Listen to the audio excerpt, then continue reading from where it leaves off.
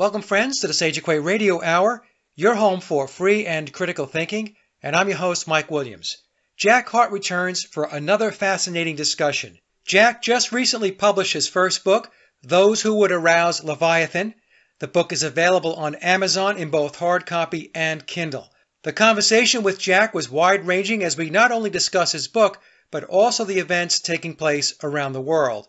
As a side note, we did encounter technical issues with the audio, which resulted in us having to reconnect 4 times in order to complete the interview. It did raise an eyebrow considering Jack's research. And so without further ado, here's Jack Hart.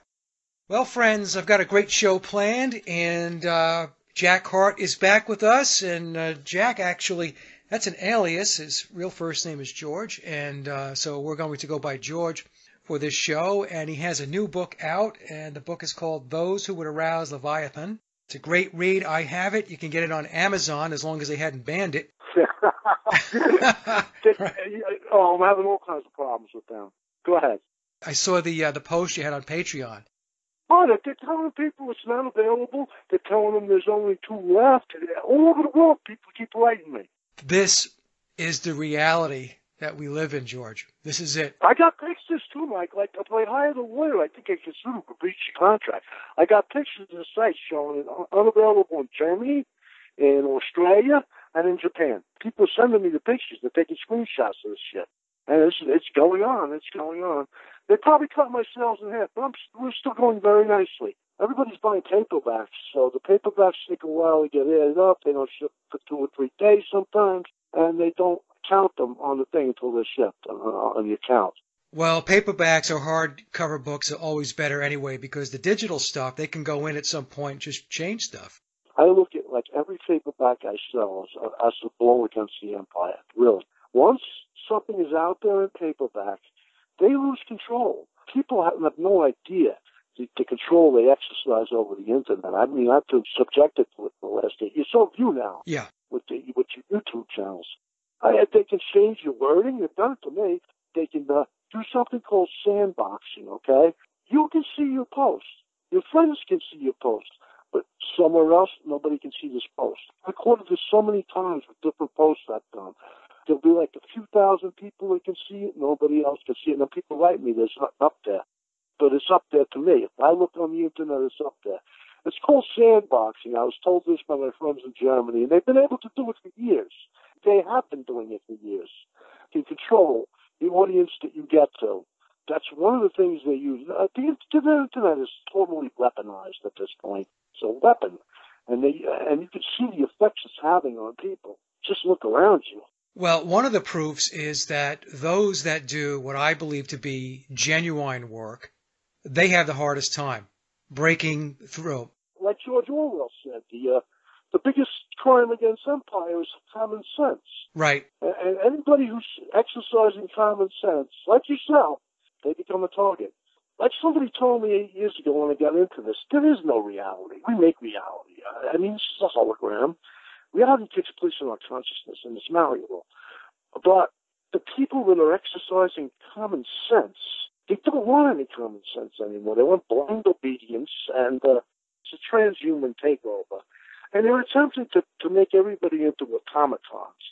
And the big problem with that, besides taking away the free will of man and everything we live for, is that, like I just said, this is a hologram. It's projection. The waveform does not bend. That's proved by Levitt III, John von Neumann, Heisenberg, and a host of other famous scientists. It only bends in the consciousness, okay? Now, it's our consciousness that creates this reality. Our brain is like a machine that picks these waves up, and it makes this reality. It generates it. Now, if you substitute and turn us into machines, what they do is they calculate. They're not going to be able to uphold this reality that we're living in. They don't generate anything. They're a machine. They're an object, like George Berkeley said. They're not spirit. They have no consciousness. Right. This is going to end. It's like a death wish for the human race. It's going to end in disaster. This is my big enemy, is transhumanism. And the forces of the European Union and the rest of them, with the other guy coming out and saying, oh, we got to go to a transhuman reset. They're trying very hard, and anybody who's listening, my recommendation to you is you shoot it out with them before you let them stick you with that vaccine. There's something very, very wrong with that vaccine. Yep. We can talk about World War II. We can talk about IG-Farb and warped from the war and reconstituted themselves as dozens of pharmaceutical companies. There's one in particular, Eldridge, which if you want to make a vaccine or participate in the COVID pandemic, you have to order these supplies from them. We wrote about them. I think it was in Loki's Revenge Part 2 or 3. It's not that they're making the vaccine. They're making everything that goes into it, including the nanoparticles, by the way, which those vaccines are loaded with. They're making all the ingredients for this vaccine. This is a plan. But what you're dealing with the Bormann faction of the Nazis that fled World War II. They threw the war, and they fled with the greatest treasure and fortune, including scientific advancements that we don't even dream about. And they dispersed all over the world, and they created an invisible empire. And these pharmaceutical companies, IG Farben was never really dissolved like it was supposed to be. It reconstituted itself as dozens of little pharmaceutical companies. Not little, they're massive now, but that's what it became. This is the end result of giving them the kind of control they have. They're not going to force everybody to take this vaccine. Go to Sigma Aldrich's website, and you can look up all the ingredients they need for these vaccines because they got to order them from Sigma Aldrich. And Sigma Aldrich is advertising now that they don't just ship in parcels. They ship whole truckloads. They ship in tons. It's on their website. This is a bonanza for IG Farb and alias, whatever you want to call them now, Pfizer, whatever companies they disguise themselves as. I document some of it in the Bormann faction, Part 1. We'll be documenting more of it. Well, the other thing, too, George, is that if you just go to Moderna's site, it's MODERNA, RNA. So if you go to their website, it explains how RNA can reconfigure DNA to create certain proteins. So the point I'm trying to make, folks, and I'll put a link down below, is that they are telling us that they are involved in transhumanism. They have been telling us this for a very long time. These neural networks is what they're doing, and they mix seamlessly. You can go to Leader's website. They have the pictures with your scanning electron microscopes of how they mingle in with your regular neurons. They form their own networks, and now you're a robot. We've done research on 5G. It doesn't cause COVID like a lot of idiots are saying and stuff like that. But what 5G can be used for is a communication network that will fuse this neural network together in your body. And that's what I suspect the big push for 5G is. China is just as bad. They got Huawei. We got Google. They got you. And they're pursuing the same path. Yeah.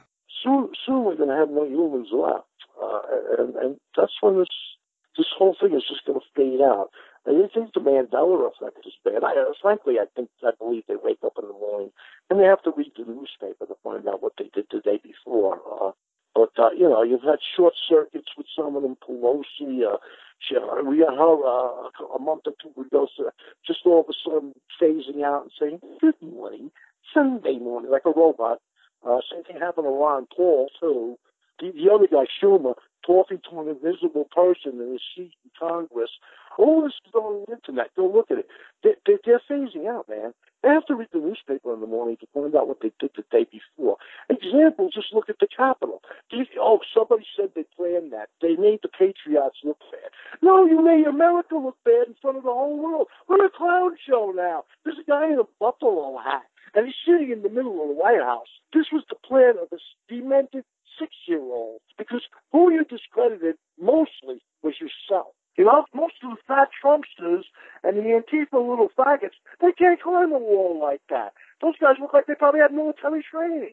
Well, that's what I had said in my video. I had said that these agent provocateurs are usually sourced from law enforcement and from the military, or they're private contractors with military backgrounds. Yeah, backgrounds. Right. That's what's ridiculous to argue about. Or was it Antifa or was it the Trumpsters? It was neither. It was neither. These are what's called an agent provocateur. We've had that word around for 200 years. Go look it up in the dictionary. Find out what it means. They are agents provocateur. That is what they do. They list it. They list it on their resumes. Right. Right. And what people don't understand, the reason why they get into that ridiculous debate, it's the left versus the right, liberals and conservatives, Republicans and Democrats and all this stuff, is because they cannot comprehend that the hierarchy goes way above that you're actually watching the clown show in front of the curtain, and they never look behind the curtain into the control room. And reality TV stars not really running the country. They want to believe that he is. I read something this morning, that it's nonstop. The Trump munchers are out there saying, that there's going to be indictments and there's going to be mass arrests. They're still going down that whole QAnonymous bullshit, I know, I read. Oh, yeah. The special forces they took 11 computers while all this was going on, and there's going to be indictments. Yes. Nancy Pelosi had child trafficking content on her hard drive. I wrote back to one person who wrote me this. I said, what happened to Hillary Clinton's 33,000 emails? And what happened to Biden's son, Hunter Biden's laptop? What happened to that? I mean, shouldn't we get to those first since they were first in the queue? Nothing ever happens. That's the thing. People fall for this bullshit all the time. 30 years ago, I got to say, 20 years ago, people would not have fell for this stuff. Before 9/11 in the 90s and stuff, you couldn't have got this over. Even when Waco happened, half the country was appalled. It didn't go over. They didn't go over like heroes when they killed all those people at Waco. Half this country was appalled by it. Right.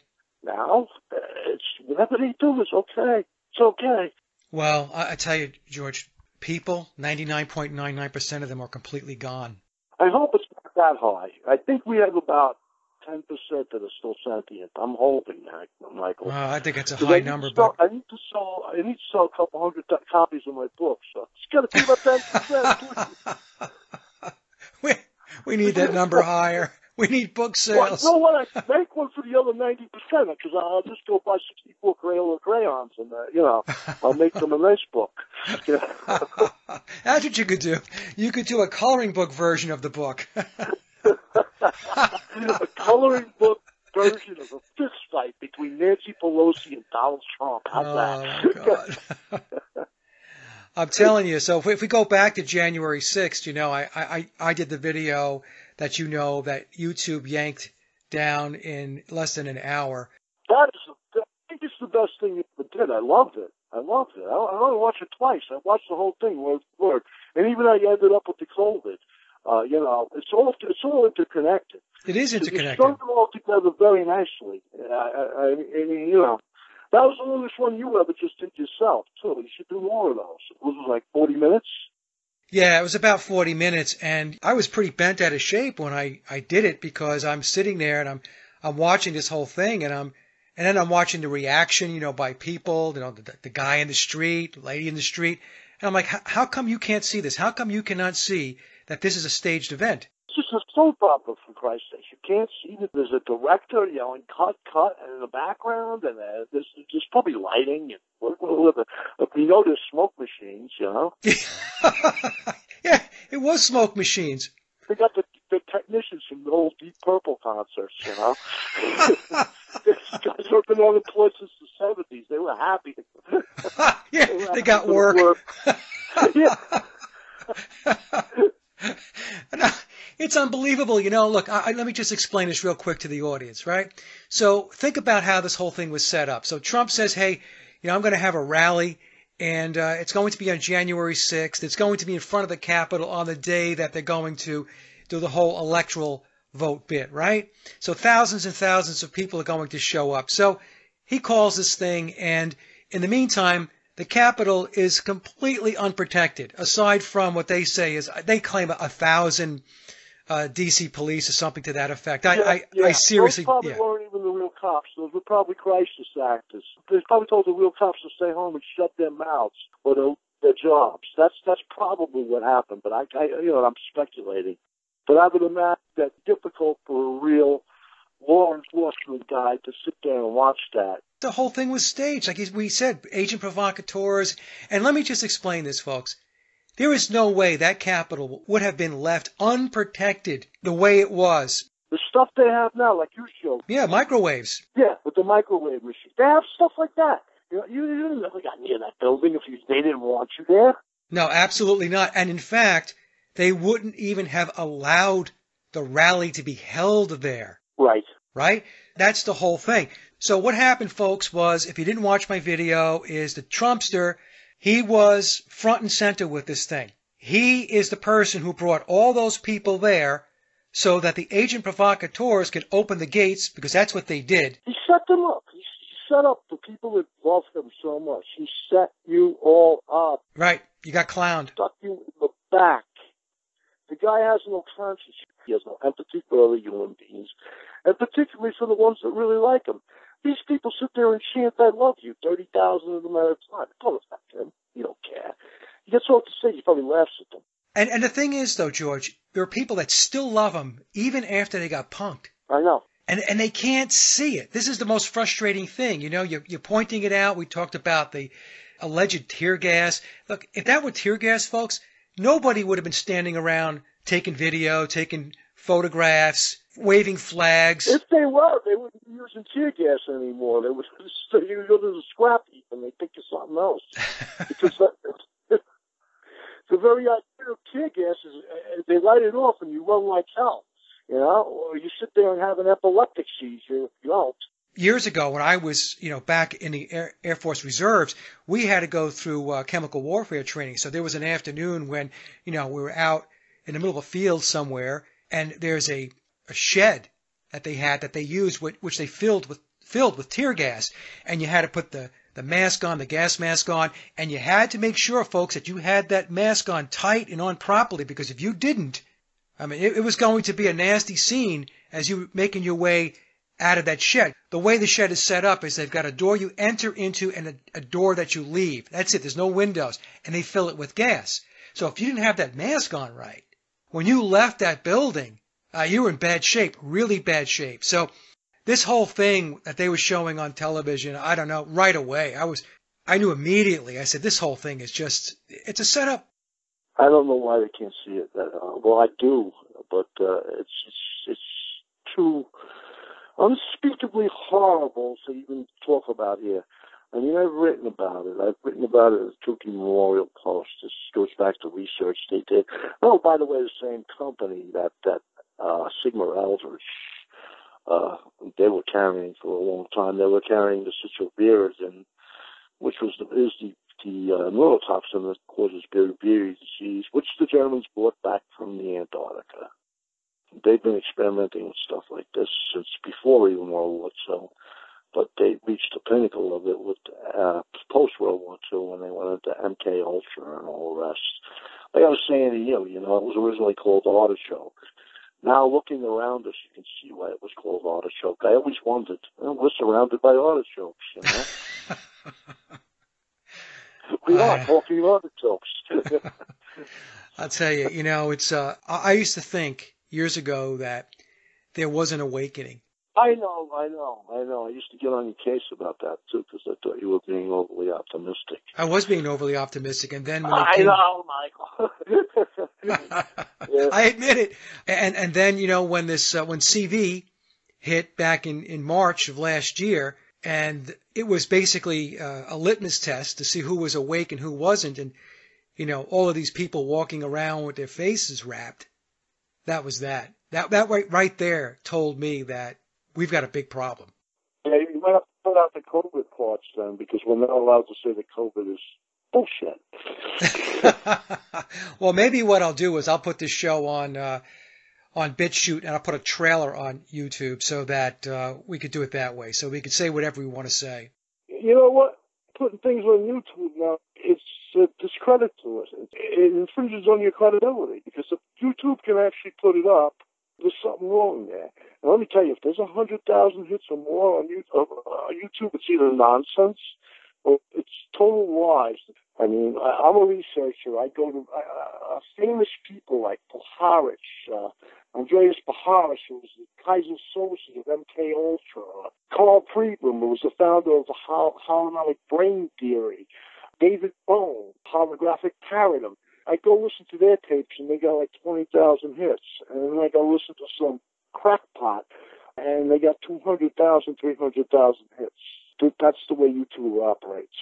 Well, let me give you an example of something like that. I know a person that is in the quote unquote truth community, whatever that means these days, and they had a channel that had about 6,000 views.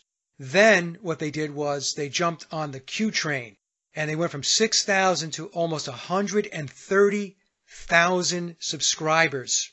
There you go. Within several months. So it's good business, number one. And number two, whenever you see something like that, folks, you have got to be very, very leery. Your radar has to go up. You got to stay on BitChute because you're able to get gems like the one you cut the other day. Those are gems.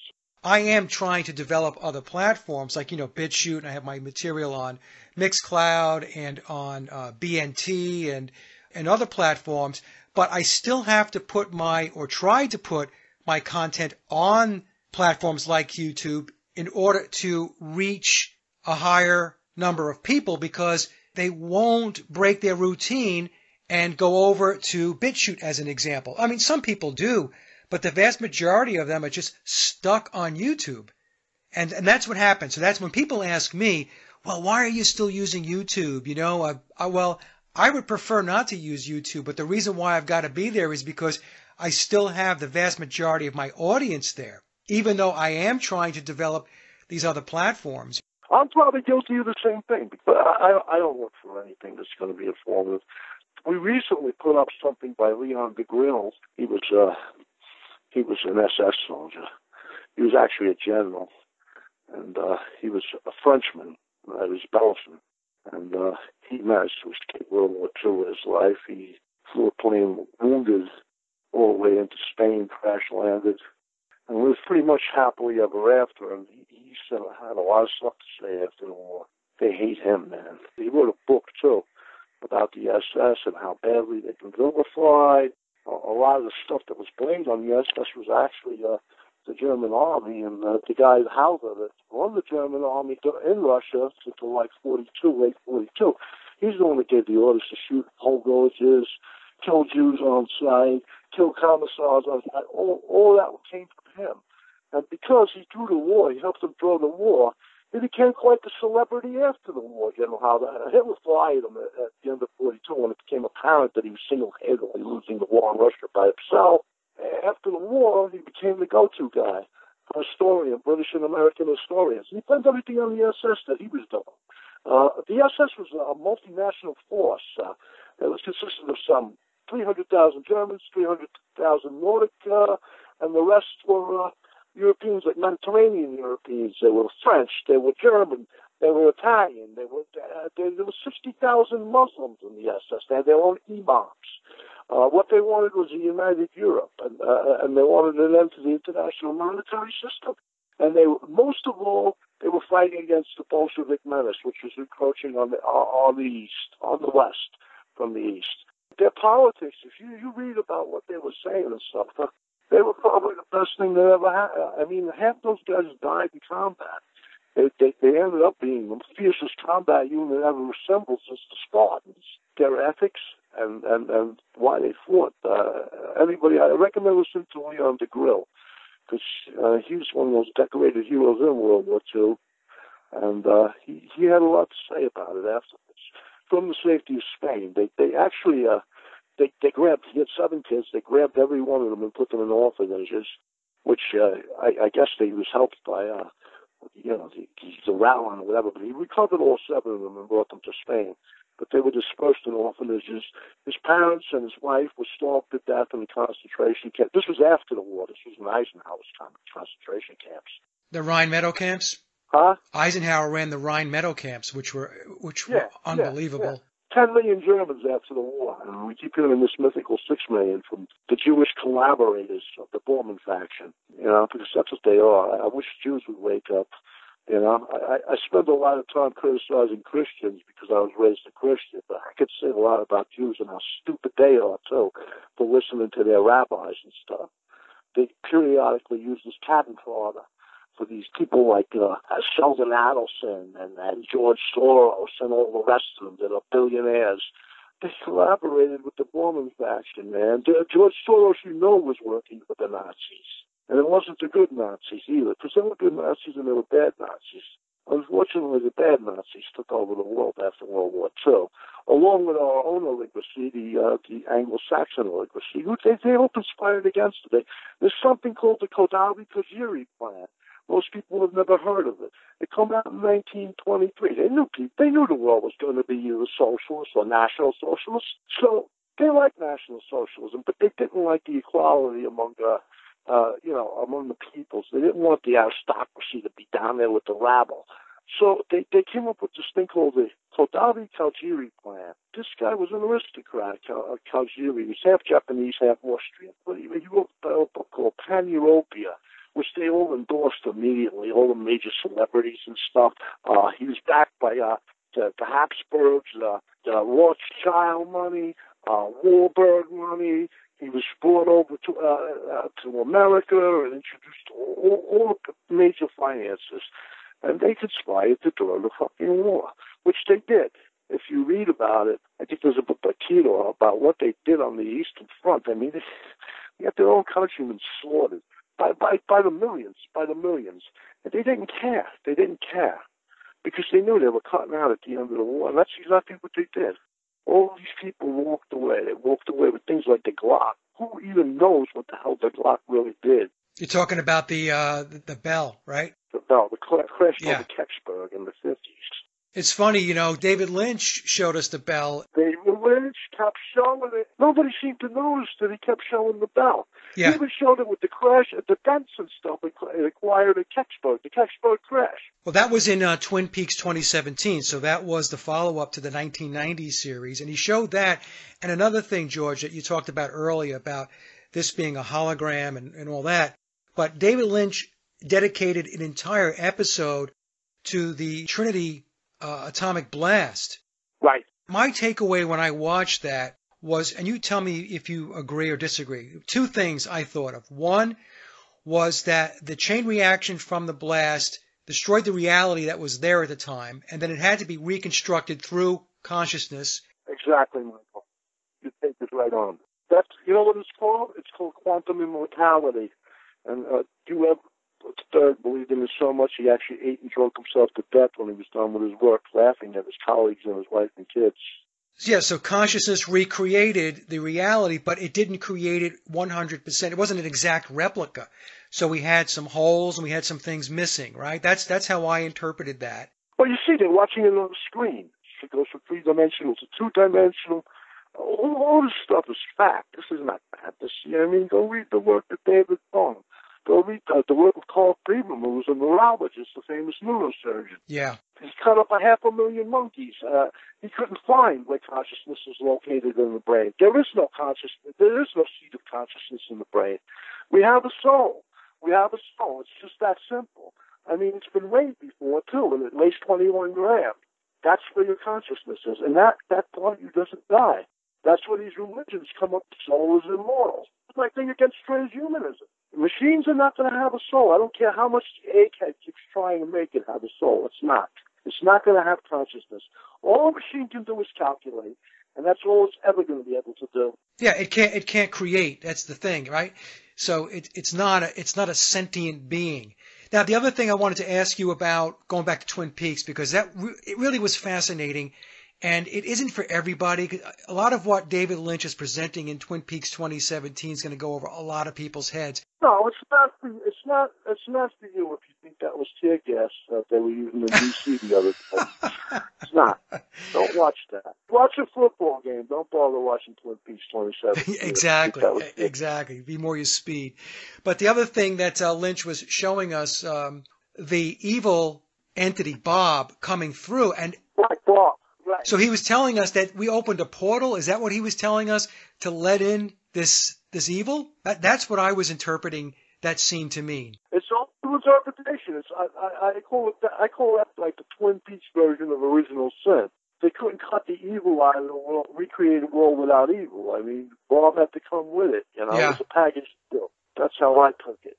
Yeah, and for those who haven't watched Twin Peaks, Bob is a representation of evil. Right, he's the devil. Yeah, he's the devil. So that people probably listening to us and saying, "Who the hell is Bob?" I That's think Bob is a good name for the devil. Bob. So that's who Bob is. What I wanted to do, though, George, was to talk about your book because, and let me just set this up a little bit. I read your manuscript going back a number of years ago when you were, still working on it, putting maybe the finishing touches on it, and trying to get the book published through major publishers, not self-publishing, which is what you had to wind up doing because the big publishing companies wouldn't touch it. I got something in the preface about what happened with the Morse Agency, which was the publisher I really wanted. They sent me back the manuscript at their own expense. In the package was an inter-office memo from to Susan Clark, was one of the big literary agents there, to the legal office. Yeah. Confirming that they had gotten the manuscript. So obviously there was much talk about that manuscript among the New York book publishers. The Morse Agency seemed very, they were following some kind of protocol that they were affirming in their own offices about what to do when they got this manuscript. So after that, I kind of knew it wasn't going to get published. But it doesn't matter how many millions of hits, and I have millions of reads from all over the world, but they just keep erasing them and trying to marginalize me. I'm still here. I'm still standing. Going back to the publisher for a second, though, George, in the foreword, you mentioned that the book was sent back to you with a letter. It wasn't supposed to be there, right? It was a letter that showed that the book went through legal review. Right. The letter was I think somebody might have slipped it in there so I knew what was happening. Maybe somebody had pity on me or something. But no, the letter wasn't supposed to be. It was an inter-office memo from Susan Gluck to the legal department of the Morse Agency, which are the ones who make all the movies about books. And they wanted to affirm that they had received the manuscript. I'll probably photocopy it and post it onto the internet, but I have the letter. I started writing for Open Salon. I was pretty good at it, and I started to make a lot of friends among the New York literati. All these guys were friends of mine. We were pen pals. We read each other's stuff. And they told me I was very good at writing. You know what? Let me write a book. And at first I was going to write a book about the 21st century, working in the Cafe Royal. A lot of celebrities and stuff like that. Joe Pepitone getting his hairpiece pulled off in the VIP room, drinking with Brett Saberhagen, all that stuff like that. I started thinking about it, and then this Gilgo Beach serial killer thing come out. I was very worried about my daughter who was in that lifestyle. And I got a phone call from a guy that I hadn't seen in 20 years. And this guy was involved in all this 1989 stuff. And he starts telling me about a guy who committed suicide on the East End. You can go look this up on the internet. I'll say his name because it's on the internet, Jimmy Bissett. He was one of the wealthiest people on Long Island. He called me in the morning. Couldn't have been 10 minutes after this guy killed himself. He left this long message on my mother's answering machine. She has an unlisted number. I don't know how they found any of this about the suicide. And so I find out that this happened, and then I found out that the police had arrested this guy's father, and they had owned property all over Long Island. They owned the Riverhead Aquarium and stuff like that. And they were digging up pieces of his bodies they were finding at Gilgo Beach on the property. Now, news they ran something to that effect, and then they quickly cut it off and with a disclaimer. But it was already out there, and people were talking about it among Long Island's elitists. So I go to call him back 2 days later, and he says, "Who's Jimmy Bissett?" I never heard of Jimmy Bissett. I don't know Jimmy Bissett. I says, "Oh, what happened here?" Because I know what this guy. Just shut up, don't say anything else. And so then I started thinking about all this stuff in 1989 that we went through. And I seen stuff that was you read the book. It's stuff that's not supposed to happen. Supernatural, if you want to call it that. Yeah. I seen all kinds of phenomena and stuff then. I tried to forget about it. I really had. But this kind of reminded me of all this stuff. And it was like, something that was in the back of my mind that came to the front again. And I started thinking about all of it. It's like, why don't I write a book about this? And Preston Nichols, the guy who was the progenitor of the Montauk projects, had told me this was the Babylon working. I really didn't pay him much mind at the time. So I did is I went and I talked to this guy, my friend, who had called me about the suicide. He didn't want me to write the book at first, and then we started talking for a while, and I convinced them, we're getting old. Let's just write. Let's do this. Because there's stuff about the Amityville horror and the inside stuff that they'll never tell you. I'm sure he didn't want all that coming out, because this guy did a lot of stuff, and it was all covered up for him. I mean, he was upper echelon. But, he wanted me to write the book, so I did. And unfortunately, he died as soon as it was finished, along with about 8 or 9 other people that were eyewitnesses, all the best friends I ever had. You had to convince him to write the book, because I remember reading in your foreword that he was not receptive at first. No, he didn't want me to do it. Then he kind of warmed up to it. Oh, yeah, then he was calling me and telling me what to put in it and all this other stuff. And I had to write around certain parts because, he had made some admissions during it. I don't even want to talk about that. So I wrote the book. And I figured, it's got the real story of the Amityville horror in it. It's got the real story of the Montauk Project in it. This is an instant bestseller. Unbelievably, I couldn't get nobody to publish it. So I'm writing on the internet. Now I'm Jack Ford. I got bureau posts. I got people translating it into Arabic and stuff, and Nexus begging me for articles, Nexus Magazine, and Duncan Rhodes writing me every other day. So Jerry Cannon, Dr. Colette Duell, Jed the West, the other guy, all these famous freaking people are all up my ass now. And I'm thinking maybe I should publish the book, but I didn't want to. Because, by now, I had met a lot of people on the internet, and I talked to them on the phone. I don't know if I should even be calling them people, because I'm telling you, we're not alone here. The human race is not alone. And their overlords are not really human. Either they're not human or they are human, and they've made deals with entities that are not human. And people think it's about money. No, it's not about money. You think Bill Gates needs more money? You think George Soros needs more money? Sheldon Adelson? It's about an afterlife. They're promised things in the afterlife. So I've talked to them on the phone. Actually, I've met people from the book now that's actually, it's kind of laughed about. But I knew they really didn't want this book published, and I really didn't care at the time. But as time went on, I'm watching things like Stranger Things, which was originally supposed to be Project Montauk. I'm watching American Gods. They're plagiarizing the stuff for bottom. They changed the name of Stranger Things so I couldn't sue them, I think, to tell you the truth, because it was originally supposed to be Project Montauk. So the last kicker is I'm sitting there, and I'm watching Legion. And they start Legion off. It's a series. I think it was run on HBO or SHO, I don't know which one it was. It's on Amazon Prime, but it's really good. But in any case, they start the series off with the song Happy Jack. It's just, you think you're funny now. Yeah. Happy Jack from the Boat. It's got nothing to do with anything either. And they end the series, it's 3 seasons long, and they end it with Happy Jack. And in between, they got this character, I think he's supposed to be named David, and he's saying shit that I've said to certain people. I think you know who I'm talking about. And it's almost like mocking me. And I said, you know what? Now I'm going to publish the book. And that's where this came from. And I've gotten a lot of help. The guy, Phil Hunter, is the one who did most of the work on this. He's got 25 years experience in military intelligence. I got another guy in Washington in the woods. We call him Midget in the Woods, at home in the woods. He's a legend as far as computer programming is concerned, and all these people help me with it. How to format it, how to sell it, not to get caught in these traps. You'll publish your book on Amazon, and they'll give you the ISBN number, but now they own part of the rights of the book. You got to get your own ISBN number. Do not let Amazon get their fingers on anything, because you will never see a dime. I knew one girl. She was a famous pornography writer, Kiko Alvarez. And she's telling me she get make $2,000, $3,000 on a book, and she was very well known. I mean, her books were, you would think she was a millionaire. And she was making nothing, because this is the deal. I know you know the same thing with the music. It's like, here's one for you, 500 for me. Exactly. One for you. Yep. That's how Amazon works.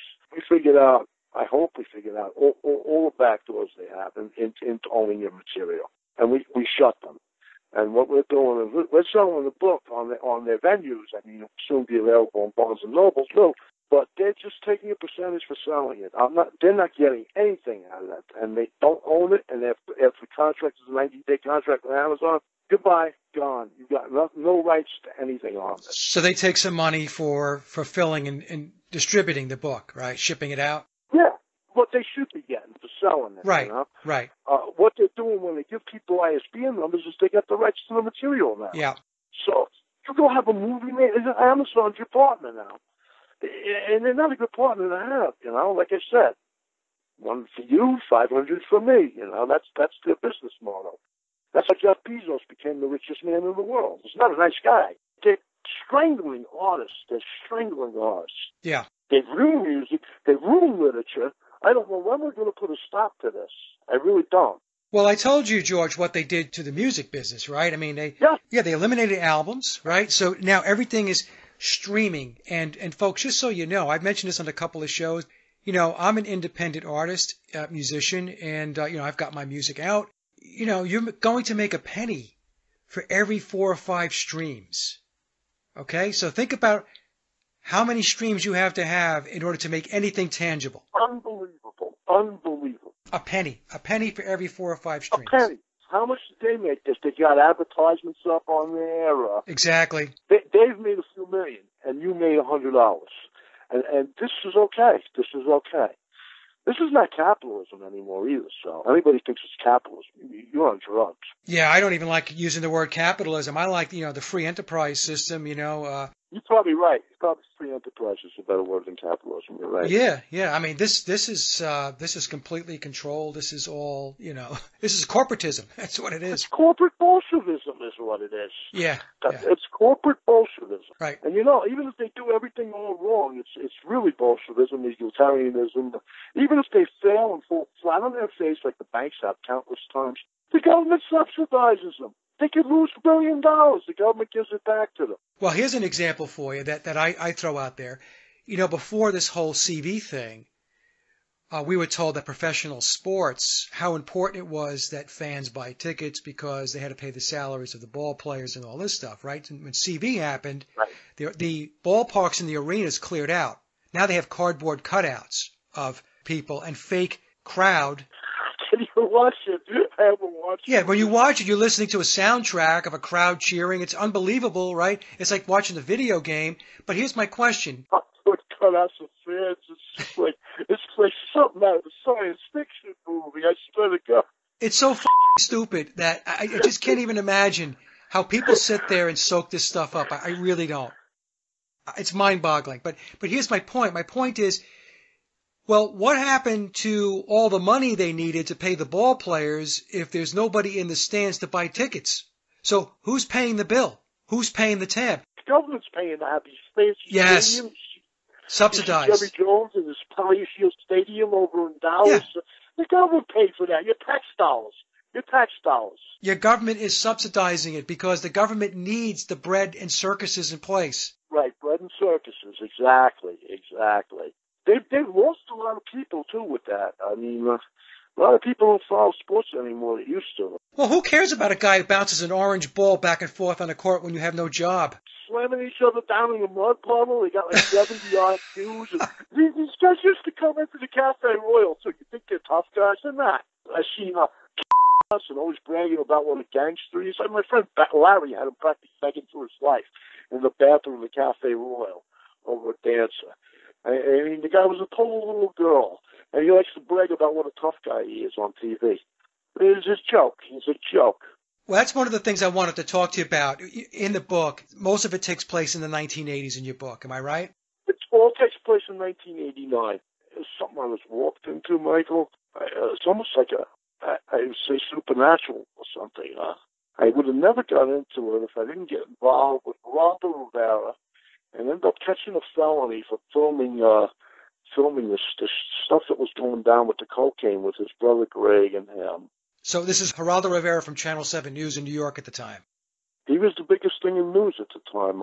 Right. You remember we had a big landscaping business, and one of our clients was Dr. Frank Fields, who was the science editor of ABC. Yep. And he hooked me up with Geraldo Rivera because I had quit smoking crack. And I'd seen what it did to people, and I was socially aware at the time, and I wanted to do something about it. So I contacted her while over there. I knew it was coming in practically from nothing over at this black area called the Block in North Amityville.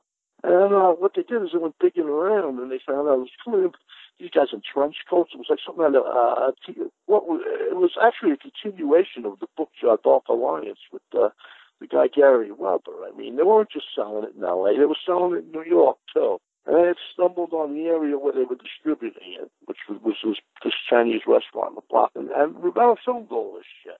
And he told me, it's going to be a 1-hour special, you know. So he had this big special coming up about it. And then when it came on, it was about 10 minutes, and they didn't take any of the material, any of the footage we had. They never even mentioned the Block from North Amityville. And about a month later, I was accosted up there because that's where I used to pick up half my labor. I used to shape up guys in the morning, and I was pulled over and I was beaten up by the police. I was handcuffed and I was tortured all night. They knocked out all my teeth. I still have no teeth matter. I was tagged with a felony, and it changed my life. So I started, I started associating with these gangsters and stuff. I mean, I knew a lot of really tough guys, but I never really, I ran with them, you know. I had my own thing. And I started associating with these gangsters, and I got into the topless bars. And there I am now. I'm in the Pagans motorcycle gang's flagship clubs. They're Gaslight and Bogart. They're right across the street from Babylon Town Hall, and that's not a coincidence because this was the Babylon working. And I met this host of people. You have to read the book to believe it. And I'm still in touch with some of them still. I don't know what to say about them. I shouldn't say they're people, but because I don't really believe they are. We went through this thing where I saw things and did things, and according to the laws of physics and reality, they're impossible. You know, I'm a pretty level-headed person. I was there and I seen it all, and you have my eyewitness account of all of it. Every word in that book is backed by municipal records. There are eyewitnesses still. I get letters from people in Amityville talking about the Amityville horror and how did you know this and how did you know about Kelsey, and because these were my friends, and I've shut my mouth. I shut my mouth about it for 50 years, but I knew about it. I knew about it when I was, by the time I was 18, that it was common knowledge that they're able to do things that they're not supposed to be able to do. And my friend John was a very good example of it. These guys on the internet want to talk about super soldiers. They were super soldiers. Dude, I'm looking at you. You look like an accountant to me. These guys were really super soldiers. Yet I have pictures of these guys, like Jim and John. And John, he's a giant. Forget it. Moved like a cat. And there was like also Jimmy Murphy. All these guys died after I wrote the book, too. Actually, 2 Murphy brothers died after I wrote the book. Gracie died. Gracie died after I published Peter Pan Meets Pyramid Head. We had a fight about that on Facebook, because that's where they communicate, in Facebook. Marlene is dead. She died after I wrote the book. Dawn. I just keep naming people. So these are all people that were within your inner circle back at the time. These were my best friends. I can attest to your life. You were connected to and ran with a very, very tough and rough crowd. Everybody knows. Like I said, go ask Michael Francese. You know, he's a stand-up guy. In The Sopranos, there's a guy named George Esposito. And that comes from a time when I snubbed The Sopranos at a mafia funeral. You know, like they wanted me to introduce me to these people. And I was like, these people are walking, talking slow to Italian American. I don't want to meet them. Then after that, there was a new character in The Sopranos, George Esposito. He's an enforcer. Yeah. But in any case, everybody knows who I am. That's why I said this. Everything that's in that book is backed by municipal records, eyewitnesses. I did not embellish anything. If I got to embellish it, I won't write it. I feel that a writer's job is to tell the truth, to be brutally honest. Say what you really think. And that's what I did in the book. I talked about sexual proclivities and stuff like that. None of it was to make myself into a freaking hero. I really don't need to do that. I wanted to go into the human mind. And when I wrote the book, I had no idea the rabbit hole went anywhere near as deep as it did.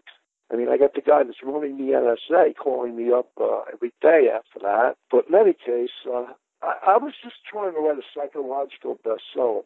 It turns out that this is the secret origin of the Nazis, and I didn't know any of that until this famous athlete I befriended on the internet. He was a big fan of mine, and he told me to read Miguel Serrano. And I started reading. Miguel Serrano, by the way, was probably the most powerful man in the 50s and 60s on the planet. And you want to know why you can't go to the Antarctic except to take pictures of penguins? Miguel Serrano was the reason. He writes all about this religion, the union between Lucifer and Lilith, the sacred union, the union between sun and the moon. And this is what the SS, or the inner orders of National Socialism, were striving for. It had nothing to do with the Christian religion. It had far more to do with the Parsifal, like Wagner and stuff like that. They go back to the bards and the guys who used to go around singing these poems in the 13th and 12th century. There's stuff about the visitation from the goddess Ishtar, and that's where they got the name, the Black Stone, or the Guardians of the Black Stone. That's what SS really means, Schwarzenstein or something like that, but it means Black Stone. How important was Crowley to all of this? Him and Otto Rahn are the spiritual leaders of National Socialism. I'm still not sure that if we're living in an alternate reality, artificially generated reality, we're not living in an Aleister Crowley spell. He actually wrote in 1933 for the London Dispatch Times. He went back to London to settle lawsuits, and he bragged. He said, they got the swastika because I was born with hairs on my chest in the shape of swastika. And he said, before Hitler was, I am. In other words, I'm the guy who's really in charge of National Socialism. And this is borne out in the writings of Miguel Serrano, even though he criticizes Crowley. But then he says there were secret masters of the SS, and he produces a picture, and you see Crowley's bald head standing in the middle. So, I don't know if that went by him. But in any case, after Crowley wrote that, they were horrified, and they kind of like, he was under house arrest after that, after 1933. A lot of what's said about him was from that guy Grant. I think, was an OSS agent, and they got a lot of his manuscripts and stuff like that. They turned it into the Temple of Set and Satanism and stuff like that. The Aquino guy, and I think he would have been appalled with the Temple of Set, because his whole idea was the revenge of Horus against Set. But in any case, after 1933, he wasn't allowed to travel, and he was under house arrest. They tell you that Hess parachuted into Germany. That was to see Crowley. And this is what Ian Fleming, the guy, the creator of James Bond, if you can look this up on the internet, he told them, he's here to see Crowley. Why don't we just put them both together and see what happens? When they picked Hess up, he was talking about the occult. Nobody knew what he was talking about. And Fleming was like the head agent of the OSS. He says, well, he's here to see Aleister Crowley. And he wanted to put them both together, but the British Admiralty vetoed that because they said it would be too dangerous. So, Crowley's at the bottom of the whole thing. During this stuff that happened in 1989, they kept telling me about Aleister Crowley. There's really no such thing as God. They made all that stuff up. The people who run the world, they believe he was God. And, all this stuff was borne out later on when I started doing my research as Jack Hart. Found out it was all true.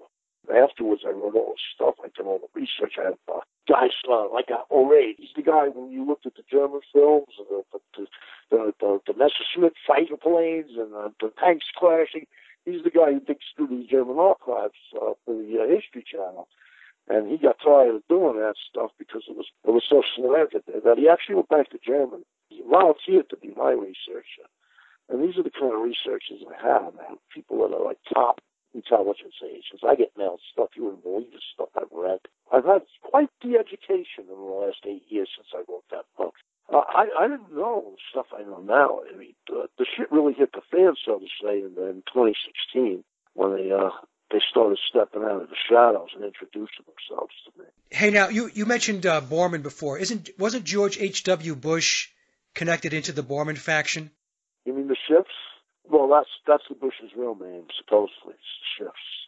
There's a picture of them all sitting together, Michael, on top of the Borman faction. But Squazzini's there, Dr. Mingler, Borman. I saw that picture, yeah. What I've heard is that Bush's father, H.W.'s father, was Nikolai Tulsa's assistant, and that they ended up with a lot of his research. and stuff, or patented it. So that's something I've heard. I have no proof of any of that stuff. I have no proof that they're really shifts either, which is why I never say it in writing. Other researchers have said it. They're adamant about it. They just suddenly appeared at the beginning of the 20th century. They just worked their way into the highest echelons of American society. I know one thing about the Bushes. H.W.'s wife, Barbara, was H.W.'s wife, right? That's Aleister Crowley's illegitimate daughter. That's the Moonchild that he wrote about in the Moonchild. All 5 of the Bush siblings are Crowley's grandchildren, which is why Ozzy Osbourne was invited to the White House after he taught Mr. Crowley. I'll tell you about the song. Mr. Crowley is, because I used to think this too. He says, "Well, would you ride my white horse?" Like he's saying, "Blow me." That's not what he's saying. It's not a derogatory thing at all. The white horse is what the German savior is supposed to ride. You'll see in Lynch's 2017, when he cuts to the Beyond the Curtain, the white horse, right? The white horse. There's something called the canon link. Now they eliminated. As I was researching this, I saw Wikipedia links going down as I was going to. They never took the canon link down, and the canon link traces her exploits with Aleister Crowley. Then she came back with the baby, and it's pretty obvious that it was Crowley's baby, and that was Barbara Bush. And you can just look at her, and you can see that she looks just like Aleister Crowley. Well, the tip-off, too, was when Ozzy went to the White House and George Bush Jr. said, Mom really likes your stuff. Right.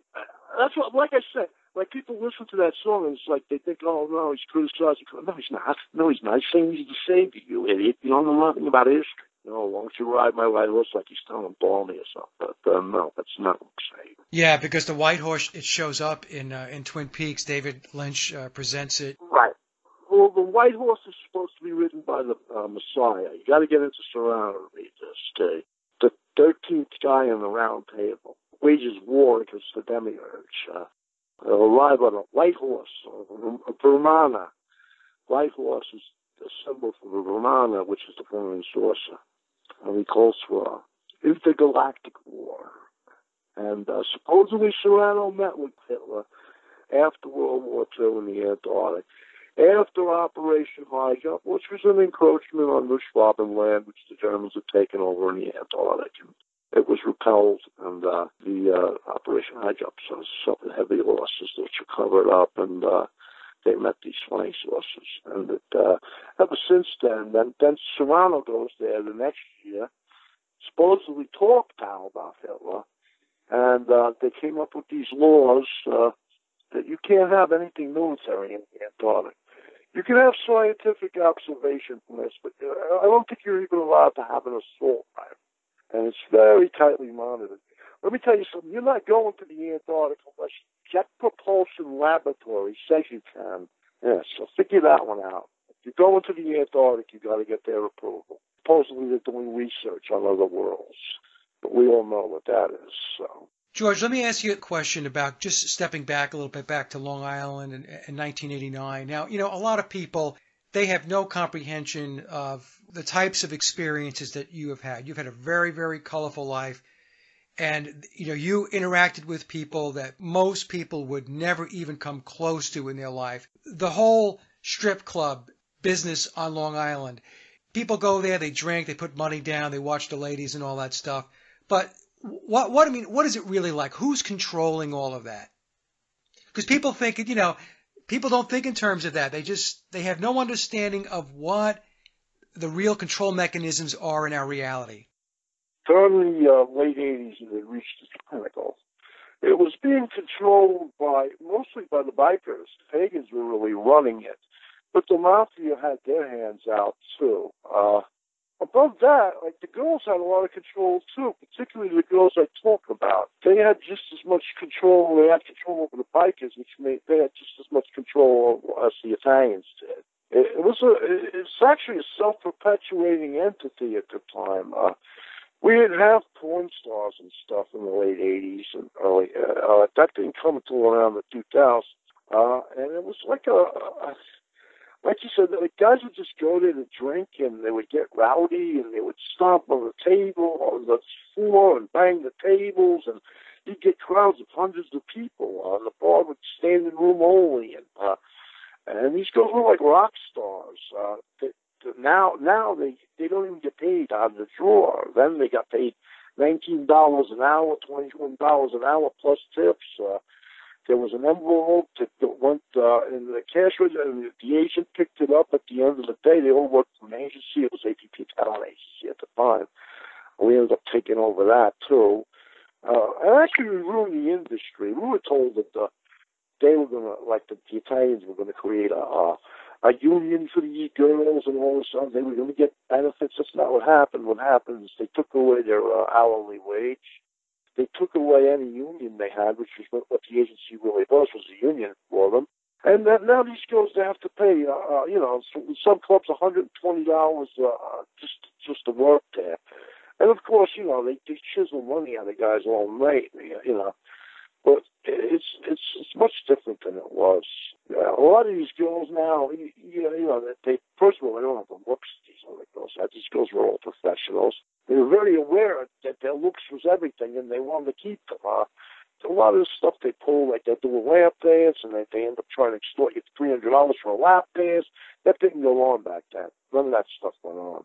I hate to call pornography good, clean fun, but it was more like good, clean fun back then than it is now. I tell you now, I wouldn't be caught dead in a strip club. I really wouldn't. But in your book, you described some pretty good encounters with other gangs and stuff like that, where it really got down and nasty. There was fights. It just didn't seem like it could really happen, and it did. There was one incident where I swear to God, Michael, I beat up 40 guys by myself practically, and it was like Samson beating up the Philistines with the jaw of an ass. I don't even know how I did it. I mean, I'm pretty tough. I'm not that tough. This was a freaking miracle. This was a supernatural event, and it really was. Anybody seen it and was there knew it. Yeah. Now, you mentioned in the book that your ex-wife, and if you don't want to talk about this, just let me know, but there was a moment where you said that her hair had stood up and there were blue sparks. Stood up, straight up. First time it happened, a few strands stood up, and then more and more kept until it got to the point where a quarter of her hair, and she had hair down to her ass, would stand straight up in the air, like something out of a young Frankenstein or something, and you could see little blue electric sparks flying back and forth in her hair. Now, I came to find out that this is how the real girls communicated with the other entities. I didn't know that when I wrote it. I didn't even know what the real girls were. The real girls were a faction of the National Socialist Party. Not really didn't say they were a faction because I don't think Maria Rastos was never down with any of National Socialism. It was more like the religion. But they were a faction that actually channeled information from ancient Sumerian gods and demons, and this is how the Germans attained a lot of their technology. They worked directly with Otto Schumann, who, you may have heard of the Schumann resonance. It's named after him. Now, Schumann was the guy who was detained the longest. They brought him to Wright-Patterson, locked him up for 2 years, debriefing him, along with all these papers that came from to him about afterlife machines, flying saucers. This is a matter of public record, too. Tons and tons of papers they shipped into Wright-Patterson Air Force Base, and they shipped Otto Schumann in, and they debriefed him for 2 years. But he was working directly with these real girls, and they had the long hair, and they would channel these entities, and they would do automatic writing, and then Schumann was there with a team of because the Germans were the best at translating this writing. They had the Pan-Babylonian movement. We had a lot of guys that knew more about cuneiform than we know today, and they translated it all. And that's how the Germans supposedly attained some of this technology. There was hundreds of years in advance of ours. And this thing with the book, I wrote it. I'd never even heard of the real girls when I wrote it. And I came to find out that this is what they were doing.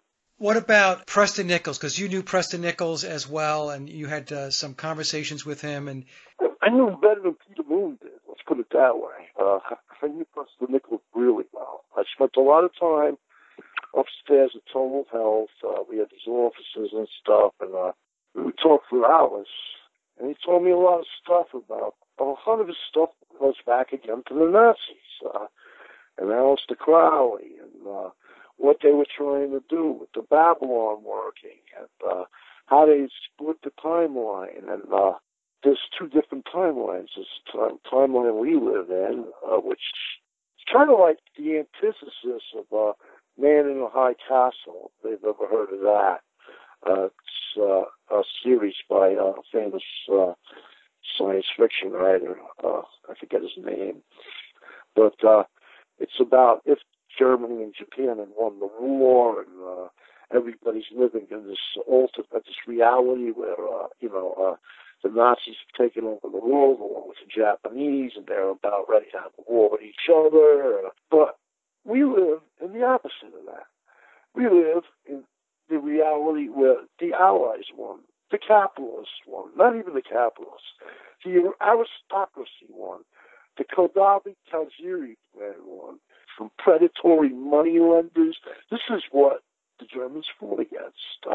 The international monetary system, predatory moneylenders.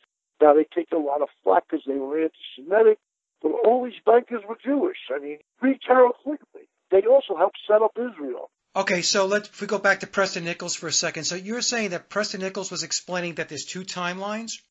Yes, yeah. I actually published one of the last things he did was a little video, music video, where he's sitting there in his house all by himself, eating his cheese, and there's a knock on the door, and it's him.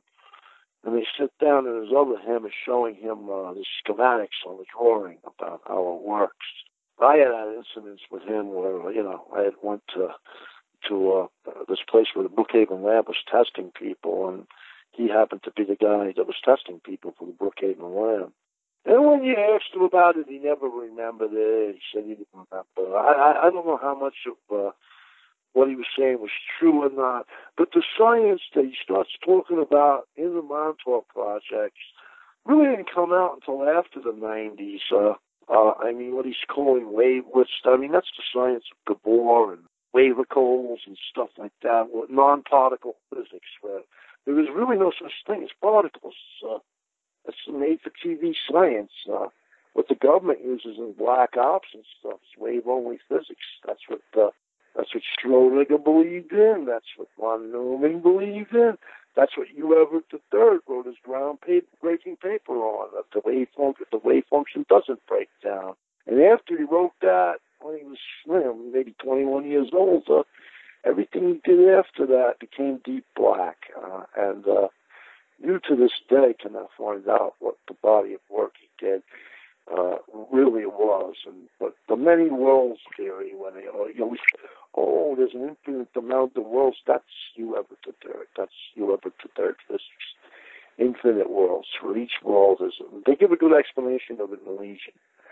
Yeah, they take all my stuff in Legion and they do very good with it. But I didn't particularly like the part where I'm crying that I deserve love. That's not me. I'm not a crybaby, and I'm not schizophrenic, no. And I don't question myself that I'm schizophrenic either. But I've seen. It really happened. Unfortunately, it really happened, but it did. I've had a lot of paranormal experiences in my life, too, going back to when I was a kid, So, yeah, that's why when I read the book, I'm very open-minded because, I remember going back and experiencing paranormal events, then being told, well, it's just your imagination, or that's not what you saw, or like, well, what are you talking about? I know what I saw. Mike, when I was a kid, I was terrified. I'm scarred from the day one.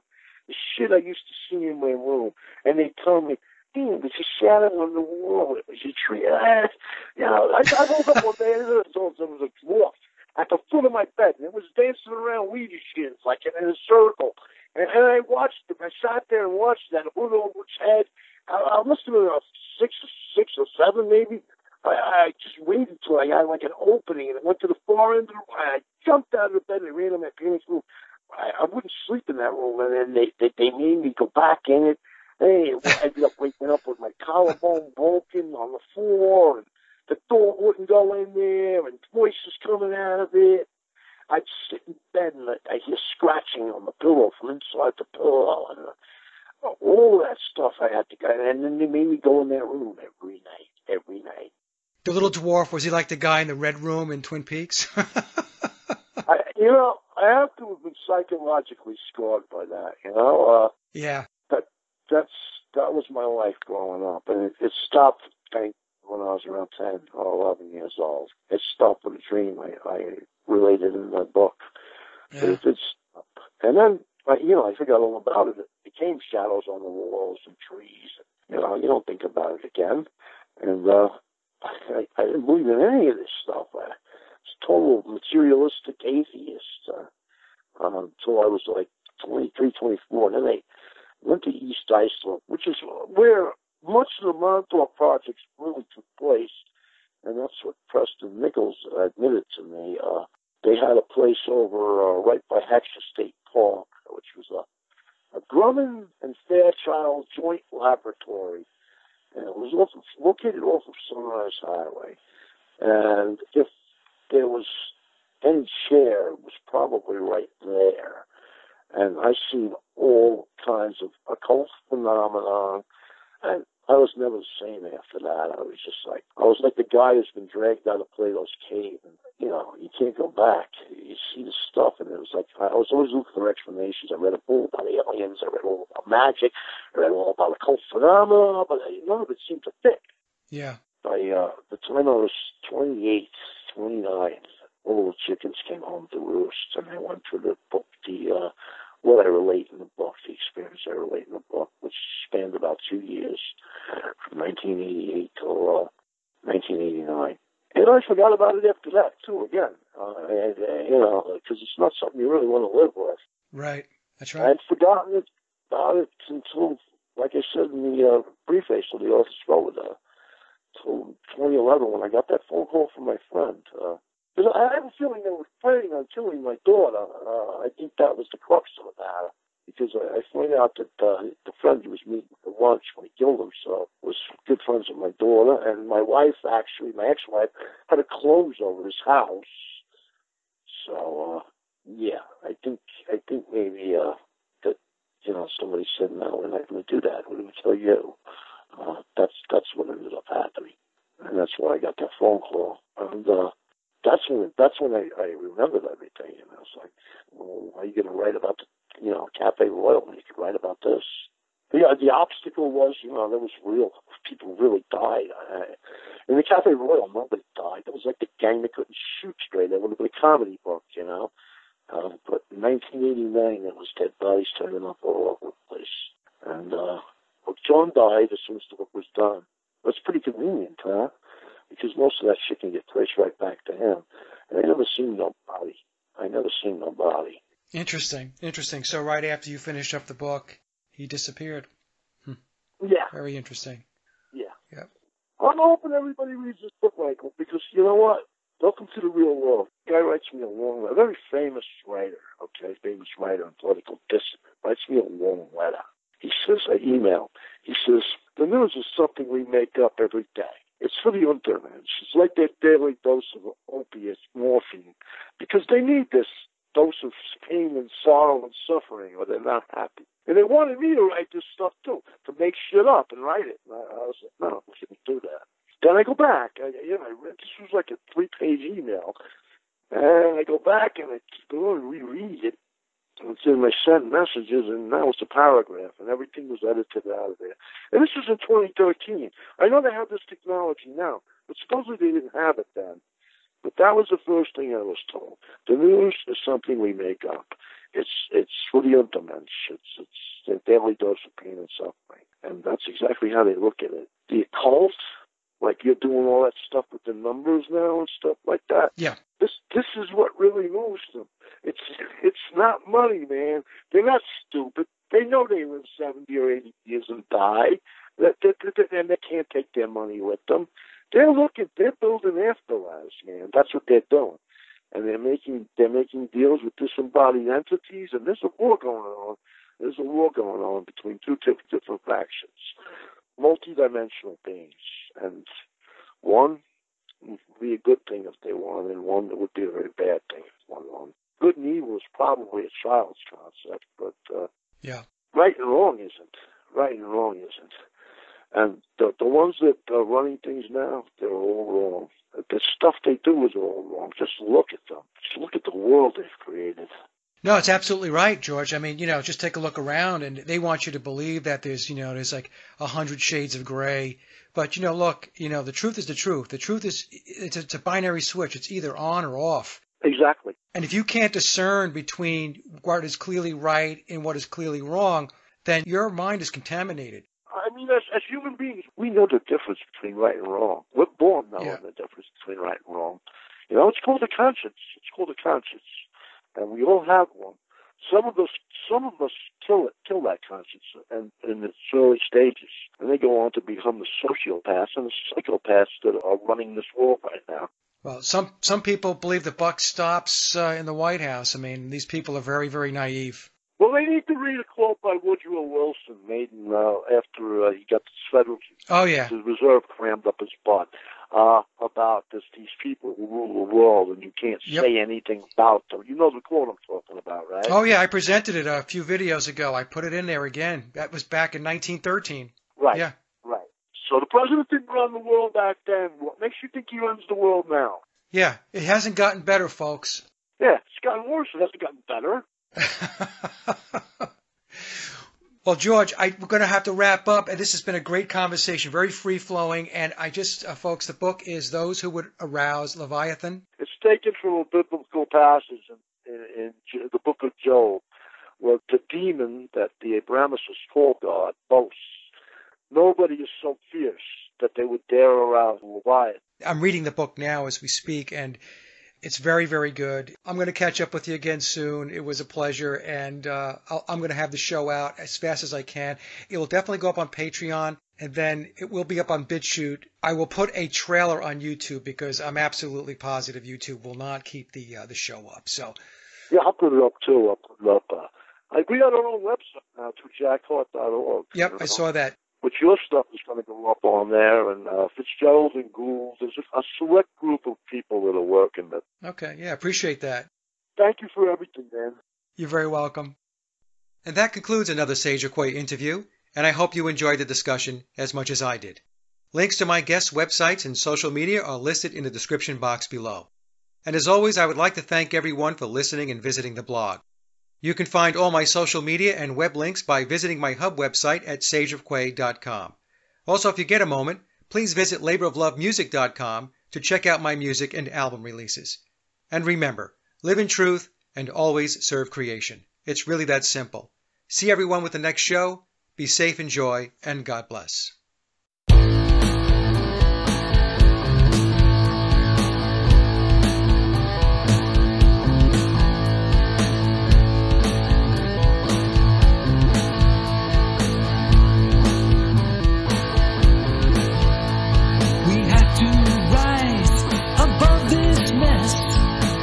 The light.